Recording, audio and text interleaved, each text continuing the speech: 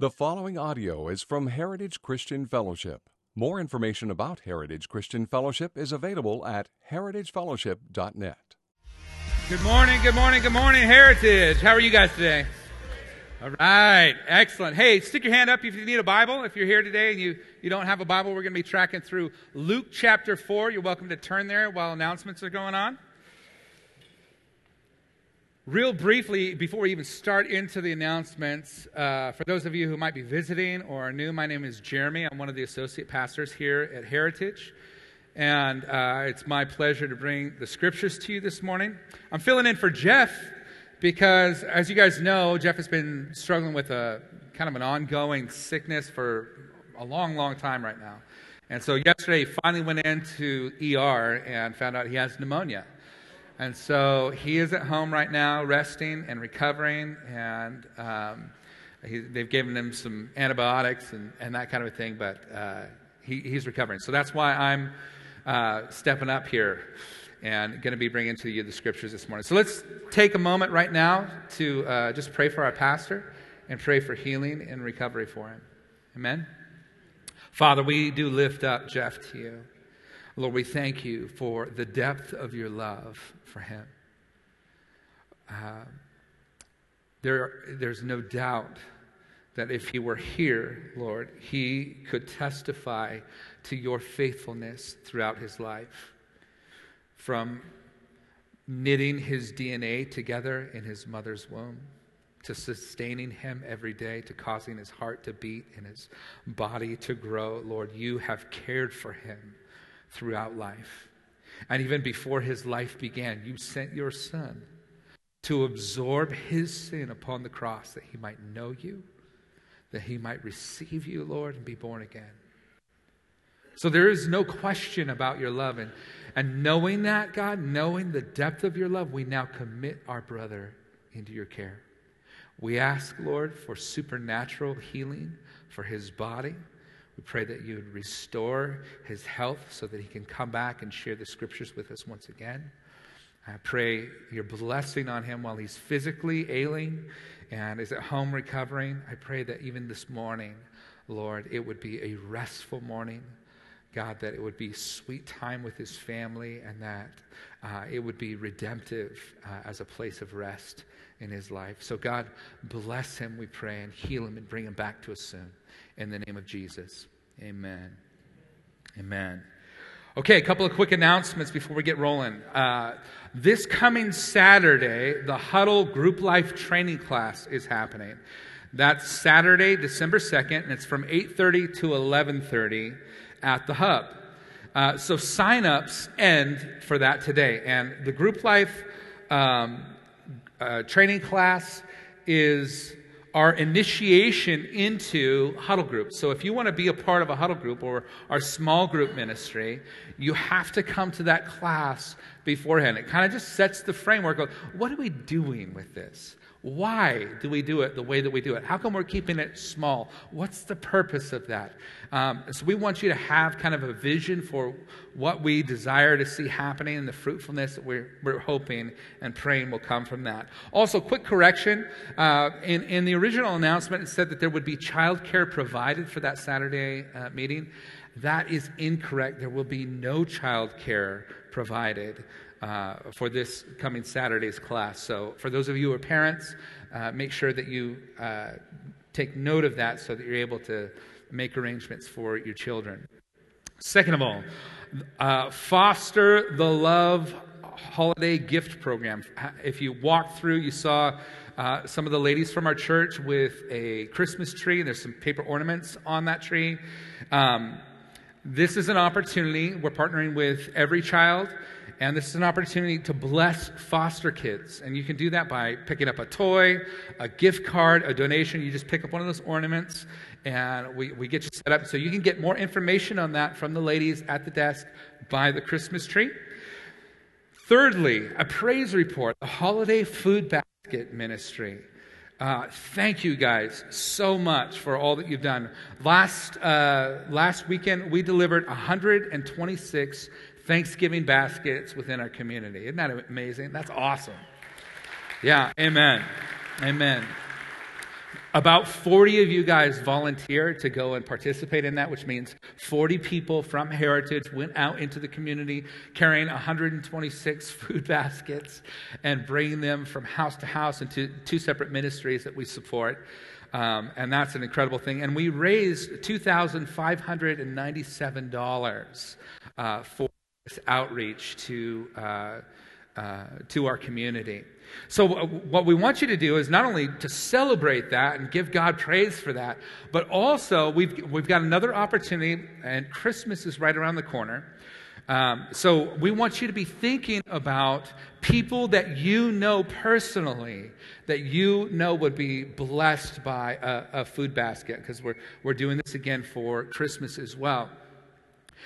In this last run, about 20% of the 126 food baskets that went out were generated, the needs were generated by people here at our fellowship. That means you guys submitted names of people that you knew, people that were maybe family or friends or coworkers or people in your neighborhood that you thought, man, this would be a great opportunity to just say, hey, we have received the love of Jesus in very tangible ways, and we want to also give the love of Jesus in very tangible ways. So be thinking of those names. If you've got somebody in your family or a coworker or a friend or somebody in your neighborhood that you know would be blessed by this resource, please make sure you submit those names to us so that we can make sure that they get a basket for the holidays. And last but certainly not least, last night, Cascade, the high school that we meet at, their high school football team took state. Yeah. And that's worth celebrating. That's a big deal. It hasn't happened in about 5 years. And so that's a pretty big win. And I'm sure there's lots of people that are flying high over that one. So that's definitely worth celebrating. So let's go ahead and open up with a word of prayer before we take a look at the scriptures here. Father, when Paul came to Corinth, he determined not to be eloquent. He determined to say things simply and plainly. And he tells us why, God. Because he wanted their faith, the faith of the Corinthians, to not stand in the wisdom of men, but in the demonstration of the power of the Holy Spirit. And with that truth, Lord, and with that heart, we commit our time to you now. God, speak to your people. Lord, give us ears that we might hear the words of your Spirit today. God, give us hearts that willingly and joyfully surrender to the authority of your word. Magnify for us Jesus, the Savior. Exalt him and cause him to be lifted high in our hearts and minds, God, that we would be overwhelmed with the opportunity to cast ourselves wholly upon him. God, give us teachable, open, and listening and ready hearts in the name of Jesus and for his glory. Amen. Luke chapter 4 is where we're going to be at. By way of introduction, I think it's good for us to orient ourselves in the passage, find out what has happened up until the point that we're going to be examining. We're going to be looking at verses 31 through 44 and talking about the authority of Jesus. But I thought it good to orient us a little bit. Jesus, prior to coming to Capernaum, which is the passage that we'll be looking at, he was in Nazareth. Now, Nazareth is the hometown. It is the place that he grew up. It's the place where they know him best. And it was there in Nazareth, it was a Sabbath day, and Jesus was there in the synagogue. And he was given an opportunity to read from a scroll, and there was presented to him the scroll of Isaiah. And he opened up to a passage there in Isaiah, and he read the passage beginning in verse 18. The Spirit of the Lord is upon me because he has anointed me. The word anointed there is a tip-off that it is a messianic passage, that it refers to the anointed one, the Messiah who will come. And he says, the Spirit of the Lord is upon me because he has anointed me to proclaim good news to the poor. He has sent me to proclaim liberty to the captives and the recovering of sight to the blind, to set at liberty those who are oppressed, to proclaim the year of the Lord's favor. And he rolled up the scroll and gave it back to the attendant and sat down, and the eyes of all the synagogue were fixed upon him. So Jesus reads from this passage in Isaiah. He gives the scroll back. He sits down, and everybody's waiting to hear what he says. Notice these next words, verse 21. And he began to say to them, today this scripture has been fulfilled in your hearing. Oh, at first, the joy that hits the hearts of these people.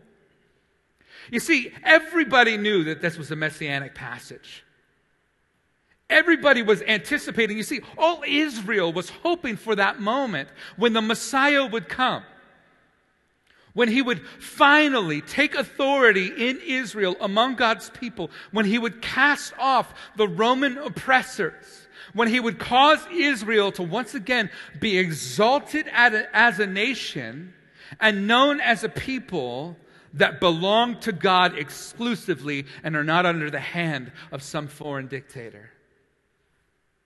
And immediately they're like, yes, we want a Messiah. Notice the reaction. Verse 22, and all spoke well of him and marveled at the gracious words that were coming from his mouth.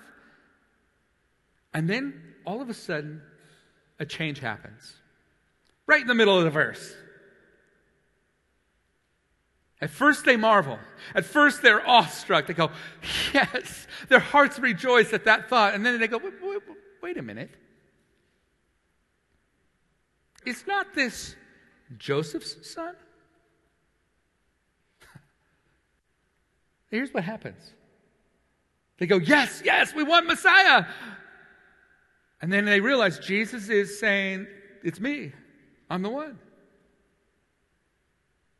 And they go, yeah, not you. Why? Because he's the kid that grew up down the street.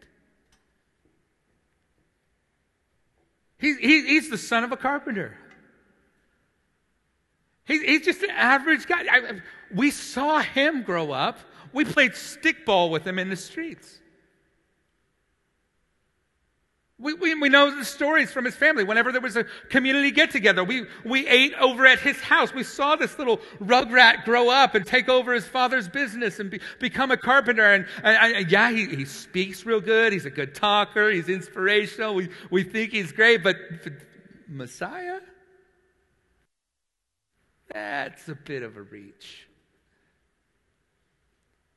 Now, of course, we, on this side of history, we look back and we go, yeah, he was the Messiah, and you should have figured it out. But imagine that for a moment. Imagine you're hanging out in your huddle group. You're there, it's a time of sharing, it's an open time of sharing. One of the members of the group says, by the way, everything that God has promised is being fulfilled through me. What are you going to think? Not my small group. No way. I mean, there's no way. You?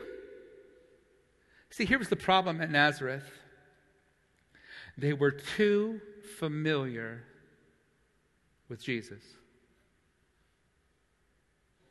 They were too familiar with Jesus. And And they said, yeah, we want Messiah, we want king, we want ruler, we want the kingdom, we want all of that, but we don't want it through you. When we picture Messiah, we picture somebody with a really cool unitard and a cape. When we picture Messiah, we picture something supernatural and amazing and not average. We picture a warrior, a skilled fighter, not a carpenter and a rabbi. Not you. You're not what we imagined. You see, they were too familiar with Jesus. And so, they reject him. Not only do they reject him, but Jesus begins to try and reason with them and explain. He's like, listen, I'm not the first prophet that has come. There have been others too, and Israel did the same thing that you guys are doing right now. He did the same thing. Or they did the same thing. They rejected those that God had sent. They were too familiar. They said, no, not that guy. No, he's too weird. No, it can't be him. And so you know what God did? God went to other people who would accept them. Elijah was sent to the land of Sidon to a woman who was a widow. There were many lepers, verse 27, in Israel during the time of Elisha, and none of them was cleansed, but only Naaman the Syrian outside of the house of Israel. This made them mad. Oh, they were ticked. They said, oh, who do you think you are? They grab him and they start moving, and they made their way up the hill. Verse 29, they rose up and they drove him out of the town and brought him to the brow of a hill on which their town was built so that they could throw him down the cliff. You see, the rabbis taught that for a proper stoning to actually take place, what you needed to do was take a person to a place where you could cast them off the hill, cast them off a cliff, and they would be broken in the casting down, and then you could stone them. And the witnesses of the wrong that they had done, they were the first people to throw the stones. So they brought him to this place. They are going to stone him. But passing through their midst, he went away. It might have been that because they were not actually legally allowed to execute somebody because of the Romans, or it could have been just a supernatural act of Jesus. Somehow something happens. Their mob that is about to kill Jesus breaks apart, and Jesus passes through them, and he leaves. Now, he leaves his hometown in Nazareth. The Sea of Galilee is like this, and I have to reverse it here in my head. And to the southwest is his hometown, Nazareth. So Jesus goes due north on the western side of the Sea of Galilee to a little town called Capernaum. Capernaum was a boom town. It was still a small village, but it was a boom town in this regard. Fishing around the Sea of Galilee was the equivalent of what logging was in the 1960s, 70s, and early 80s here in the Pacific Northwest. It was an industry that popped up and everybody was getting on board, and it was a way to make money. It's very similar to the pot industry in Southern Oregon right now. People were gathering from all over and coming to the Sea of Galilee and trying to make their living, trying to make a buck. Jesus heads into this small town. In verse 31, and he went down to Capernaum, a city of Galilee, and he was teaching them on the Sabbath. So the Sabbath day rolls around again, and they were astonished at his teaching. For his word possessed authority. So during the Sabbath, Jesus begins to teach and share just like he did at Nazareth. And as he taught and as he shared, they were astonished because his word possessed authority. And in the synagogue, verse 33, there was a man who had a spirit of an unclean demon. And he cried out with a loud voice, "Ha! What have you to do with us, Jesus of Nazareth? Have you come to destroy us? I know who you are, the Holy One of God. But Jesus rebuked him, saying, Be silent and come out of him. And when the demon had thrown him down in their midst, he came out of him, having done him no harm. And they were all amazed and said to one another, What is this word? For with authority and power he commands the unclean spirits, and they come out of him. And reports about him went out into every place in the surrounding region. And he rose, and he left the synagogue, and he entered Simon's house. Now, Simon's mother-in-law was ill with a high fever. And they appealed to him on her behalf. And he stood over her, and then he rebuked the fever. And it left her, and immediately she rose up and began to serve them. Now when the sun was setting, all those who had any who were sick with various diseases brought them to him, and he laid his hands on every one of them and healed them. And demons also came out of many, crying, You are the Son of God. But he rebuked them and would not allow them to speak, because they knew that he was the Christ. And when it was day, he departed and went into a desolate place. And all the people sought him and came to him and would have kept him from leaving them. But he said to them, I must preach the good news of the kingdom of God to the other towns as well, for I was sent for this purpose. And he was preaching in the synagogues of Judea. We're going to examine 4 things today from our text, verses 31 through 44, about the authority of Jesus. Verses 31 through 32, the authority of Jesus over religious commentary. The authority of Jesus over religious commentary. Verses 33 to 37, the authority of Jesus over spiritual principality. Verses 38 to 41, the authority of Jesus over physical infirmity. And verses 42 through 44, the authority of Jesus over his ministry. So now tackling the first one, the authority of Jesus over religious commentary. Jesus goes into the synagogue. This was his custom. He went to the house of Israel. He's ministering to his own people, presenting himself as Messiah. And he's teaching. And he's reasoning among those who hold high the authority of God's word.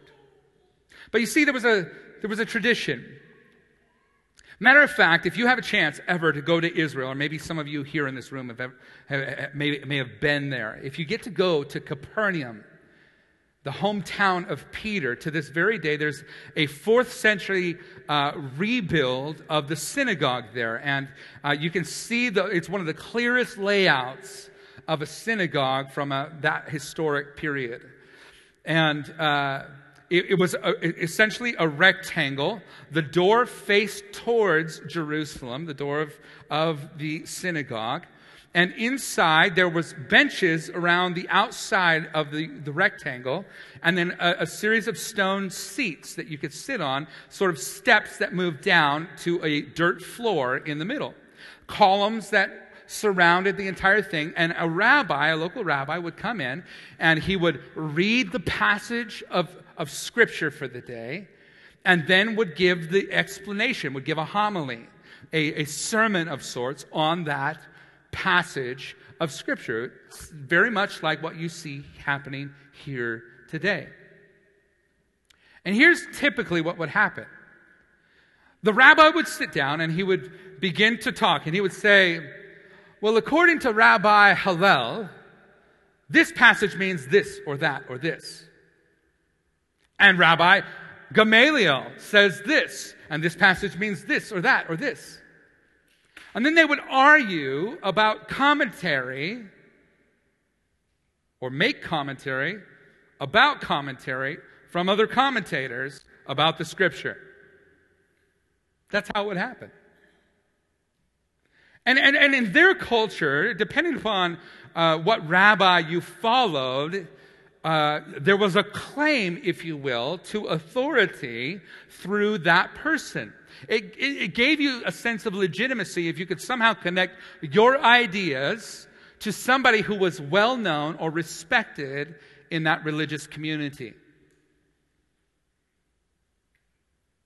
But that's not what Jesus does. Matter of fact, in Matthew's gospel, this same passage here, this same story, it says that Jesus spoke with authority, and then Matthew adds this little tagline, not like scribes. Why? Because they were just quoting each other.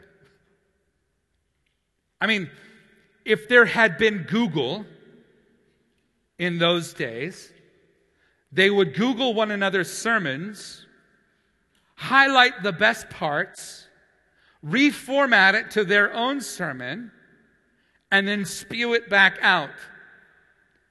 And people made a living that way.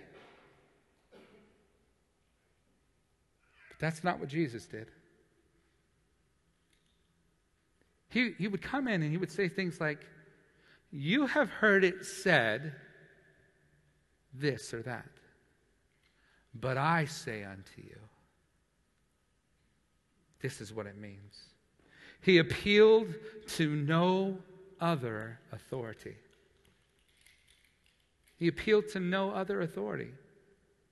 Scripture was the highest court of authority, and he gave what it meant and what it said.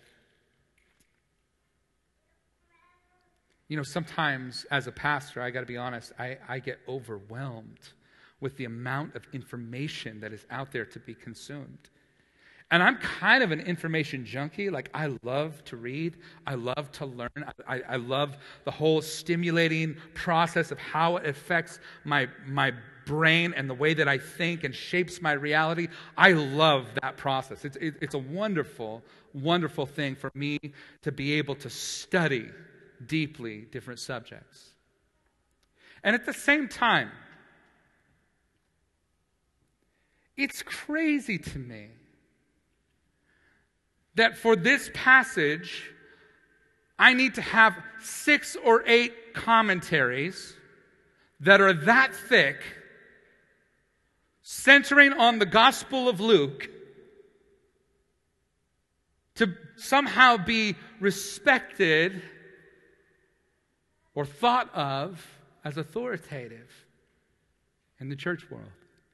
Among pastors, maybe some of you guys know this, some of you may not. Among pastors, there's always discussion. Hey, what commentaries are you reading? What's this? And who do you find to be the best? And that's because we love resources and we like to grow. But it also is a little bit of a statement about what bent you are and what your thought processes are and who you are as a person. You know what I love about Jesus? He appealed to God's word as the highest court of authority. How many of you guys have ever been to Powell's in Portland? Powell's bookstore. Love that place. You can get lost in there for several days, right? Easily drop a couple grand. It's an awesome place, and they know it too. They know it because they put food and coffee on the bottom floor, so you don't actually ever have to leave. It's a wonderful place. If you go to the Christianity section there, you cannot believe the number of books. I mean, we could go down here to Barnes & Noble, right? Explore the Christian section. How many of those books do I need to read in order to really get it? Is that what Jesus intended? Is that what God shed his blood for? That we would have to appeal to all these outside resources to get... Now, I am not shutting down study. Study is good. Understanding, growing, that is wonderful, and we should all be good students of the Scriptures. But can I tell you something? The commentaries need to be judged by God's Word rather than God's Word being judged by the commentaries.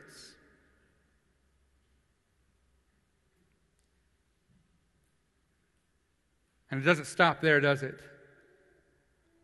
How many sermons I listen to that are just simply the regurgitation of other people's thoughts. And the Word of God has not passed through the hearts of those individual men. I hear Tim Keller quoted and John Piper quoted, men of God whom I love and respect, and I am thankful for their ministry to the body of Christ. I'm absolutely 100% thankful. But they are not the standard for authority. God's Word is. This book. And as long as they are submitted to this book, then they stand under the authority. And to the degree that they are not submitted to this book, then they are no longer under the authority of God, because the Scripture is the highest court for the believer. When the Reformation happened, this is one of the points they decided we will die on this point. There was sola de gloria, only for the glory of God. Sola de gratia, only through grace, only by grace.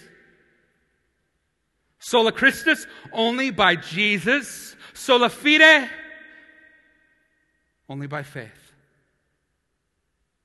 They said, we need one more distinctive that makes us completely different from what we are protesting, what we are getting rid of, what we are moving back to. Sola Scriptura. It is only the Scriptures. It's not papal edicts. It's not the traditions of men. What do the Scriptures say? It is the highest court of authority for the believer. And Jesus, pulling from the Scriptures, didn't quote another soul. He said, you've heard what God's Word says. Now this is what it means. It's the burden of every person that shares the Scriptures. Not to be creative, not to be entertaining, but to be honest with the truth. Amen? So first of all, we see the authority of Jesus over religious commentary. Second of all, we see the authority of Jesus over spiritual principality. So after he's done reading and teaching, somewhere in the midst of this moment here where they're marveling at the words that he's speaking, somebody begins to cry out. Now, I love the way that this is described, because if you have the ESV, the demoniac man, the demon-possessed person, just goes, ha! Can you imagine that? We're in the middle of church. I'm up here teaching, or Pastor Jeff is up here teaching, or worship is happening, and somebody in the back corner or here in the middle begins to cry out, ha! Ha! You're like, what is going on? And he's making a ruckus. Right? It's interrupting everything that's happening. And the attention is all on Jesus for a moment, but this person is very, very distracting from what Jesus is wanting to say. What he's speaking. Verse 33, and in the synagogue there was a man who had the spirit of an unclean demon, and he cried out with a loud voice, ha! What have you to do with us, Jesus of Nazareth? Have you come to destroy us? I know who you are, the Holy One of God. Now, in Jesus' day, casting demons out was actually not such a strange idea. It was fairly common, actually. The Pharisees and rabbis and followers of these individual teachers had the ability to throw demons out or cast demons out. But casting out demons within the framework of Pharisaic Judaism required one to use a specific ritual. So they had kind of a manual for how to do it. And it took place in 3 stages. First, the exorcist would have to establish communication with the demon, begin to talk with the spiritual entity. that was residing in the soul of another person, or in the heart of another person. And then they would have to find out the demon's name. And then thirdly, after finding out the demon's name, they could, by use of that name, have authority to throw the demon out. Now, there's a couple of occasions where you see Jesus actually do this, right? You guys remember the demoniac at Gadara, right? Where he says, "Who are you?" to the man that was possessed with a legion of demons. And then the voices came out of him, "We are legion, for we are many." So there's the name, right? But it's interesting that Jesus doesn't go through this process in every instance. He doesn't follow that pattern. He doesn't follow the Jewish methodology. But rather, he appeals to his own authority. He rebukes the spirit, says, "Get out. Not your home anymore. It's time to leave. Depart." Now, the rabbis actually had a real dilemma, and so did the Pharisees, these professional exorcists, Jewish exorcists that would roam the countryside, because every once in a while you would encounter a demon who affected the physical body of a person to such a degree that it made them mute, and they were not able to speak. So the person who was trying to cast out the demon couldn't get a response from the other person who was possessed. And if they can't get a response, they can't know the name. If they can't have the name, they don't have authority. If they don't have authority, they can't cast the demon out, and they were stuck. And so they would resort to things like chaining up a person, imprisoning them, tying them up, caging them like an animal. That was essentially how they dealt with those individual cases. But Jesus doesn't wait for a name. Matter of fact, in one story in the Bible, there's a person possessed by a demon who is made mute, and he casts the demon out without ever even having a conversation. Why? Because Jesus has authority over spiritual principalities. Now, in the days of Jesus and the apostles, evil spirits were mysteriously allowed by God to exercise influence both over the souls and over the bodies of men. Sometimes that reflected itself in a person not being able to speak in the example that I just used, or sometimes a person would have seizures or fits. There's one instance where a father comes and is appealing to Jesus and says, "Hey, please help my son. He's possessed by a devil." And sometimes it tries to throw him into the water to drown him, and sometimes it tries to throw him into the fire to burn him up. But this spiritual oppression was set on the destruction of the person. These fallen spiritual entities, whether they be fallen angels or whether they be something else, the spirits of the Nephilim, which were part human, part spiritual being in the Old Testament, whatever that is, these fallen demonic entities are not surrendered to the authority of God, and they seek inhabitation. They seek to inhabit and control and destroy a body, a human. Jesus has authority over them. Now, these symptoms that would happen, sometimes it would be, these seizures or blindness or muteness or differing things.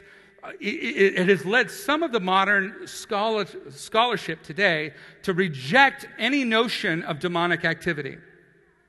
Because they say, hey, listen, that was back in archaic times. And in those times, they didn't have any understanding of like epilepsy or schizophrenia or these mental disorders that would happen. And so as a result, they just chalked everything up to some sort of spiritual influence. But it's interesting that in the scriptures, there is a distinction.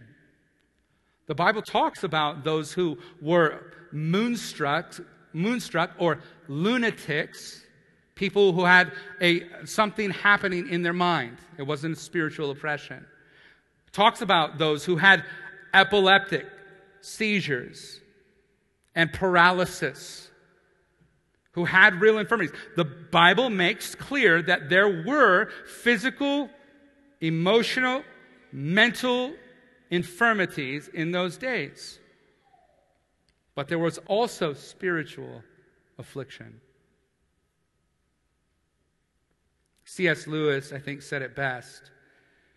There are two equal and opposite errors into which our race can fall in our thinking about devils. One is to disbelieve their existence, and the other is to believe in their existence but to feel an excessive and unhealthy interest in them. This is a salient warning to us. You see, I see this problem in the church as well. It's not just the world that wants to, throw off any idea of any sort of spiritual activity, but within the church, you have one wing of the church that's on this end of the spectrum that says, oh man, there's demons everywhere. You don't have a problem with lust, brother. You've got the demon of lust, and we need to cast the demon of lust out of you. Oh, you don't have a sickness. You are oppressed by a demon. Oh, you don't have this problem. And there's no stewardship. There's no ownership of the person's own heart. They're never brought to a place of accountability before God. And then on the other side of the spectrum is a group that wants to say, no, everything has a natural cause. There is nothing supernatural any longer. We don't worry about demons. We don't talk about demons. We don't think about demons. There is no spiritual oppressor. But in the middle stands Jesus and the Word of God that says there is both.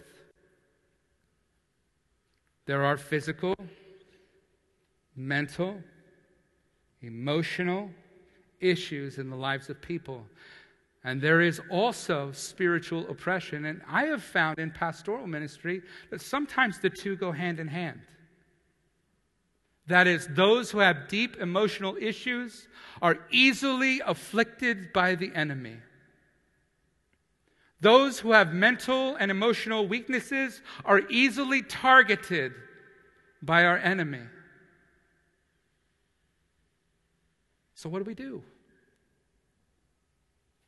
I'll tell you a story. When I was living in Cave Junction, there was a moment where my wife and I were praying specifically for her for the baptism of the Holy Spirit, which is a whole another issue, another thought process. But in that time, she was in need of special blessing and empowerment from God in a season of vulnerability and weakness. And so we prayed together. We spent time on our knees in our living room, asking God, seeking God, please, Lord, fill my wife afresh. God, renew her strength. And she's like, I don't know.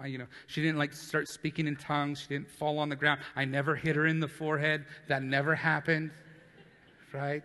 She was not slain in the spirit. There was nothing, right? So she's like, I don't know. I feel the same, And later that evening, we went to go get a pizza. We went to a place in Cave Junction called the Pizza Pit. It was owned by this little Italian guy. Looked like Luigi. His name was Bob. So we went and saw Bob down at the Pizza Pit.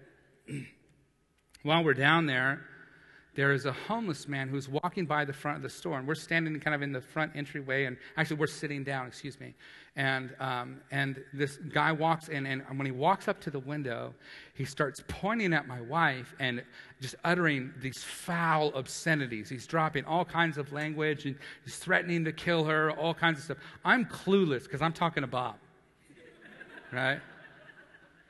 And my wife is like, yanking on my shoulder, and I'm like, what? And she goes, hey, this guy's freaking out over here. I don't know what's going on.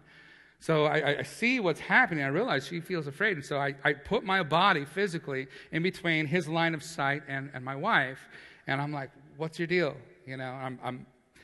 Have you ever had that thing where when you know somebody can't hear you, you mouth the words, but no sound comes out? Yeah, that's what I'm doing. I'm like, what's... right? So then I'm like, okay, well, I'm going to go confront this guy. So I tell Bob, I'm like, Bob, I don't know what this dude's trip is, but I'm going to go out and talk to him. And Bob, like a flash, vaults himself over the countertop, goes running out the door, and he's like, "You leave my customers alone, blah, blah, blah." And he's being really aggressive with this guy, which was not my original intent. But I shooed him off of the property of the Pizza Pit and into now the parking lot of Shop Smart in Cave Junction. And so I'm letting Bob do his thing. And then when Bob is done, he goes back in, and I proceed to kind of talk to this guy. I'm like, "Hey, how you doing? What's your name?" And he's like a 2-year-old kid. It's the weirdest thing. He looks so aggressive through the glass, and he's saying just like really angry, terrible things. And then when I talk to him, he's like, "Oh, I didn't mean to offend anybody." And like, it's just weird. I'm like, what is this dude's trip? And immediately I'm thinking mental illness or something like that, which is common a lot of times in the homeless community. And I said, "Where are you from?" And all of a sudden, his eyes rolled back in his head, and just the white part of his eyeballs is showing through his eyelids, and he goes, "Oh, we're from everywhere." And I'm like, "Whoa, I think I read about this." I am, at this point in my life, about 22 years old. And, I went through the School of Ministry at Applegate, and maybe I was sick for the day where they have the demon casting out class. I had not had that class, so I felt woefully unprepared for this moment. But I knew two things. I knew that when Jesus takes over the heart of a person,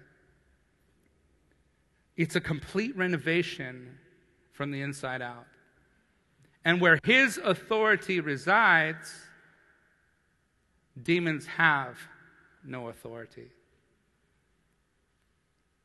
So I said, "You know what? Maybe this is one of those times where God is going to cast a demon out in the Shop Smart parking lot." So I took a step towards him. I said, "Hey, listen, I can see that you are oppressed. And that may be against your will. And I want you to know you don't have to live like this." And he started backing up. Hands over his ears, he's like, "Stop it, stop it." So I took another step towards him, and I said, "Hey, listen, Jesus can set you free." And he started screaming, "Don't say his name! Don't say his name!" And I took one more step, and as soon as I did, and I started to speak, he ran out of the parking lot across 4 lanes of traffic, almost got hit by a car, across the street to a little mini mart called the Speedy Mart that was there.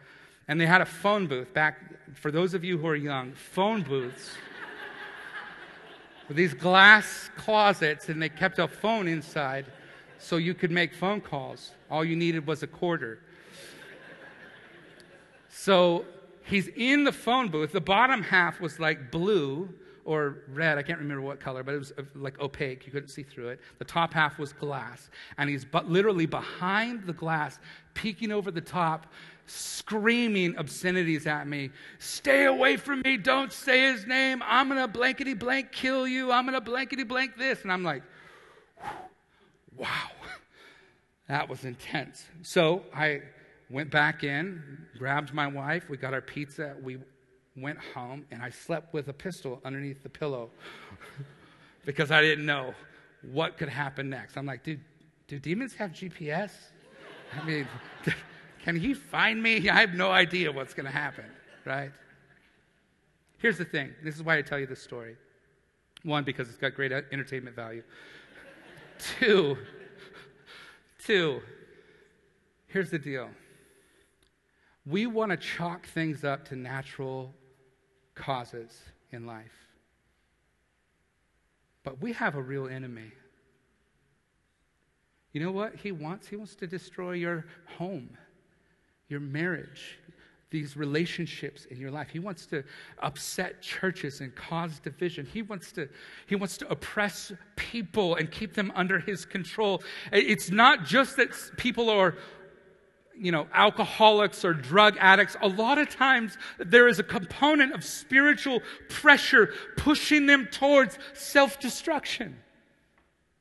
It's not just that people have emotional issues. They do have emotional issues. But the enemy preys on those things, and he pushes on those people and says, you're without hope, and God will never accept you, and you will never be forgiven, and you can never get rid of your shame, and you will never have victory. And Jesus comes in of his own authority and says, no, that one belongs to me, not your house anymore. It's time to leave. Because Jesus has authority over spiritual principality. He doesn't appeal to someone else. He doesn't follow the 3 steps for demon casting out. He says, no, I'm in charge here. You go. The demons knew, didn't they? Look at what they said, verse 34. They know, first of all, Jesus' identity. He's the Holy One of God. They know Jesus' authority. They said, have you come to destroy us? They know Jesus' destiny. Check this out. They have a good theological understanding of eschatology. They know there is a moment of judgment coming where Jesus will cast them into eternal torment. They know it's coming. Here's the interesting thing, though. They're not saved. What do you mean by that? They believe in him. They know his name. They understand him theologically. They believe that he is who he said he is. They believe in the tenets of the second coming, the final authority of God, his rule over everything. But they're not saved. Matthew Henry, in his commentary, said a long time ago, it is not knowledge, but love that distinguishes saints from devils. He is the firstborn of hell that knows Christ and yet rejects him and will not be subject to him and to his law. Here's what he's saying. The mark of a believer is not just knowing about Jesus, understanding his name, having a theological understanding, or believing that he exists. It's trust. It's love. It's surrender. Having done youth ministry for a long time, one of the most common things that I see among kids is that they get all of the concepts about Jesus. They even believe that he exists. But they don't believe any different than demons. They have never come under submission or under the authority of Jesus. They have never fallen in love with him and clung to him in trust. You and you alone, Jesus, can save me from my sin. There is no active faith in them clinging to Jesus. Simply a cursory knowledge of who he is. Faith that saves is faith that clings to Jesus. And so we see the authority of Jesus over religious commentary, over spiritual principality, thirdly, over physical infirmity.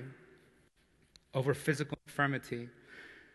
In verse 38, Jesus leaves the synagogue after casting the demon out. He enters into Simon's house, and Simon's mother-in-law is ill and with a high fever. Those of you who know medically, you can correct me and rebuke me afterwards, because I didn't Google it. But when you have a fever, it seems like there's something major happening. Your body's actually trying to burn out some sort of infection. And that could be viral, it could be bacterial. That means at the molecular level, when Jesus, it says here, rebukes the fever, it tells us that Jesus has authority over bacteria and virus. He's like, hey, not your home. This one belongs to me. Be gone. Not only that, but Jesus has authority over the body's ability to heal. Listen, Jesus raises up Peter's mother-in-law, and she it's not like just the bacteria's gone. They're like, okay, fine, we're out of here. Boom. They leave. And then she's like, oh, that was devastating. I'm so tired. I just need a big nap. She physically recovers, gets up, and begins waiting on Jesus and the disciples. He restores her body physically in that moment. It's miraculous. Just a question. What's your first go-to when you feel sick? Is it hit the medicine cabinet? Call the doctor? Or is it run to Jesus? Now, I am not saying you don't do the others. Absolutely, you do the others. But Jesus really does have authority to heal. He really does heal. Yep. Amen.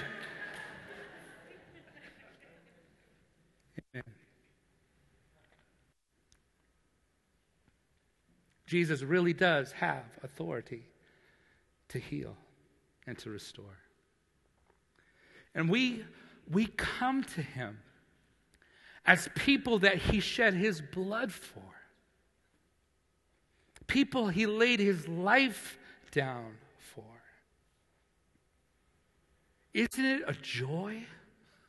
Isn't it a joy to know that when we pray, when we seek God on behalf of our friends and our family, that these are not just empty, positive thoughts being thrown into the air, but we have a God who has the authority to rebuke sickness and restore physical health. And sometimes he uses doctors. And sometimes he uses medicine. And sometimes he uses the body's own natural and wonderful abilities to fight off disease. But sometimes in response to a request, God does the miraculous. And we will suffer for months and months without ever asking. It's Jesus' authority over physical infirmity. And lastly, Jesus' authority over his ministry. Verse 42. And when it was day, he departed and went into a desolate place. And the people sought him and came to him and would have kept him from leaving again. But he said to them, I must preach the good news of the kingdom of God to other towns as well, for I was sent for this purpose. And he was preaching in the synagogues of Judea. Here's the thing. After Peter's mother-in-law was healed, the night comes, and it's the start of the new day, because the Jewish day starts at about 6 o'clock after the sun goes down. And so as the sun goes down, it's now a new day. It's no longer the Sabbath. People can come and be near Jesus. They can travel, because on the Sabbath they weren't supposed to travel very far. So they come and they're thronging him, and all night he's healing and casting out demons, and miracles are happening. It is the night of miracles. And in the morning he wakes up and he begins to leave. And the people come and say, hey, no, we want you to stay here. Just stay with us. And Jesus says, nope, I've got other work to do. There's more stuff to do. Listen, Jesus didn't minister by need. Need is not what dictated what he did. Jesus did not minister by popularity. Hey, I'm pretty popular in this place. I guess I'll just keep hitting that button. Because popularity wasn't his end goal. It wasn't what he came to do, would be popular. Jesus didn't minister by consensus. There wasn't a vote. It wasn't like, hey, what do you guys think I should do? How should I maybe do this? No, Jesus ministered by calling. By calling. He did what his Father told him to do. Listen. All the miracles that Jesus did you know that the sick that he healed went on to die? Did you know the dead he raised went on to die again? That wasn't the end goal. That wasn't the end game of Jesus. The purpose of the miracles was something else. The miracles were not the message. The miracles served the message. The miracles served the message. It was a foretaste of the eternal kingdom of God. In other words, it's as if Jesus is asking this question: what does it look like when God has his way? What's it going to look like when final redemption takes place? Let me give you a little taste. The sick are healed. The oppressed are freed. The dead are raised. The blind see. The deaf have their ears open. I want you to see what it's like when God restores as he has always wanted to and plans to. See, the purpose of the miracles was to bring people to the crisis of having to decide, what will we do with Jesus? Will we come under his authority? Reject it.